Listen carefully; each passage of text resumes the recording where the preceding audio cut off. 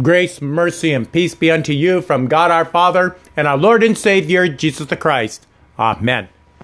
The text for our gospel proclamation comes from the gospel reading of St. John in chapter 21 and serves as the theme for our third Sunday in Easter. You either fear him or love him. It has often been said about polarizing figures. You either love him or hate him. This can be said of movie stars, political leaders, musicians, and any number of culturally significant people that have had a major impact on everyone.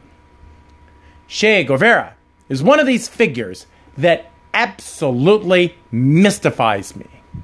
Why does this man have a t-shirt, and why do so many people sport it? He was responsible for the death of hundreds, if not thousands, under the Castro regime. He longed to destroy New York City with nuclear missiles. He persecuted gays, blacks, and religious people. He loved material wealth and private luxuries, despite his image as an ascetic. And yet, here he is in 2019, the darling of Hollywood and Madison Avenue alike, in spite of all these carefully documented atrocities. Truly, he is the perfect example of you either love him or hate him. I have to tell you, I'm done with making sense out of people these days. Doesn't seem to matter who they are or what they have accomplished. People of note always have the potential to disappoint us. And please, don't get me wrong. I do not put myself on any pedestal either. I'm one of two kinds of people in this world. I have either disappointed you, or eventually I will.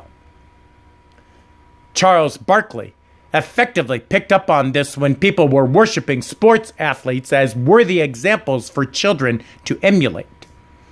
He famously said in 1993, "I am not a role model. Just because I dunk a basketball doesn't mean I should raise your kids." That immediately inspired a hailstorm of criticism, which today would be tame by comparison with the trolls of the internet and the Twitter feed battles that rage in our halls of social discontent. But in those days, he was definitely a man that you either hated or loved based on that honest statement alone. And while I never loved him, I really appreciated his honesty, which forced me to think, who should our role models be?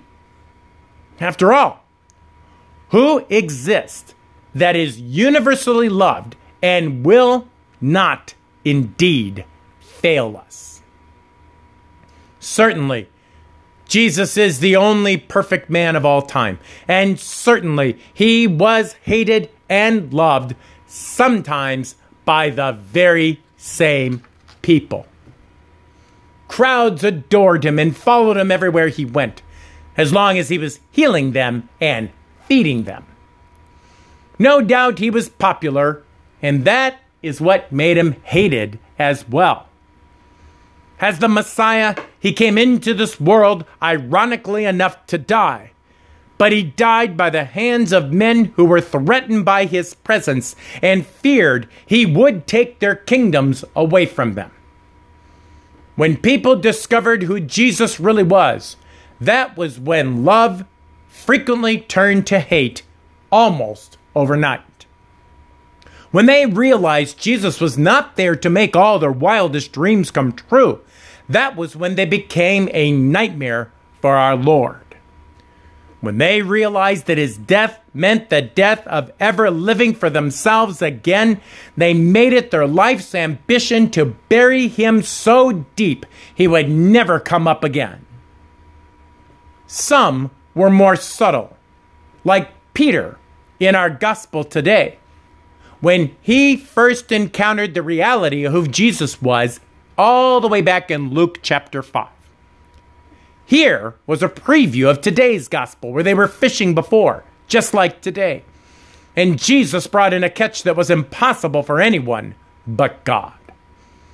As soon as Peter realized who Jesus really was, he exclaimed, "Depart from me, for I am a sinful man, O Lord." You either love him or you hate him. In Peter's case, he simply feared him.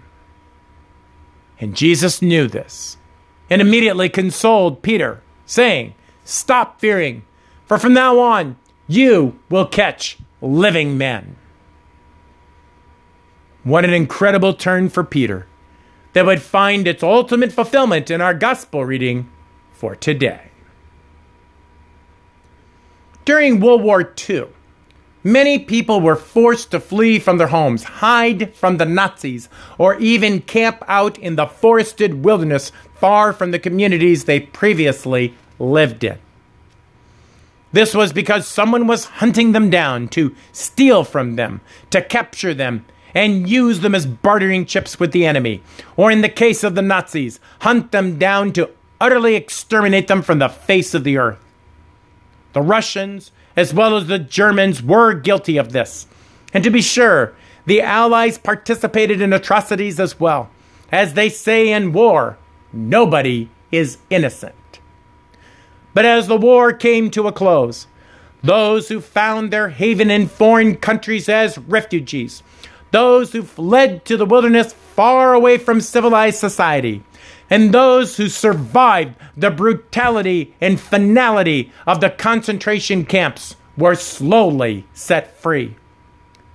They cautiously trusted that it was safe to return to the ravaged homelands. They warily came out of the woods, and they timidly waited by the ovens, wondering what would these liberating soldiers do. Eventually, they joined the throngs of festive celebrators, now confident that the war was over, and they could even begin to heal the wounds, repair the damages, and hope for rebuilt lives. With over 20 million civilian and military dead, and another 20 million wounded, and a cost of $14 trillion in today's dollars, World War II is nothing compared to what we lost all those years ago in the Garden of Eden when Adam and Eve first sinned. Today, our gospel is Eden reversed. We are no longer running and hiding from the consequences of our sins and a vicious and ruthless hunter in Satan who is intent on making us pay for every last one of our misdeeds. We are no longer awestruck and terrified by the holiness of our God in our presence. We are no longer grizzled, worn out, sin-sick, work-exhausted, running through the woods, scared old souls. We are something totally different. We're little children. Jesus says so. In verse 5 of today's gospel, Jesus calls out to his disciples, "Children, do you have any fish?" And while that may seem an odd way for Jesus to refer to other mature men, it makes perfect sense in light of another time Jesus used such an enduring infant reference. In Matthew 11, Jesus said, "I thank you, Father, Lord of heaven and earth, that you have hidden these things from the wise and understanding and revealed them to little children." This gospel today is not for the ones who think it wise to stay in a foreign land, far from their heavenly Father's eternal gifts and forgiveness. This gospel is not for the learned, living off the land of their own wisdom, so certain the sins they sow are better than the fruits of God's righteousness. This gospel today is not even for those poor souls wandering in abject fear of a Satan who simply wants to wipe every Christian from the face of the earth. This gospel is for Jesus' little children, born of his blood that washed away all their sins. These children who ran to their Savior with reckless abandon, knowing he would never reject them and only wants to be with them. These children who dive into the waters of baptism, knowing it cleanses their sins as they are beckoned by their beloved Messiah to come and sit and eat with him again and again and again, forever and ever. Amen. This day, in the hearing of this gospel, you will either fear him or love him. But know this for certain. Although Jesus may have feared dying for our sins, even though Jesus may have feared the pain of the scourging and the nails on the cross, and even though he may have cried out in anguish at the thought of his eternal Father abandoning him in the darkest moments of the crucifixion, he never stopped loving us in order to save us from ourselves.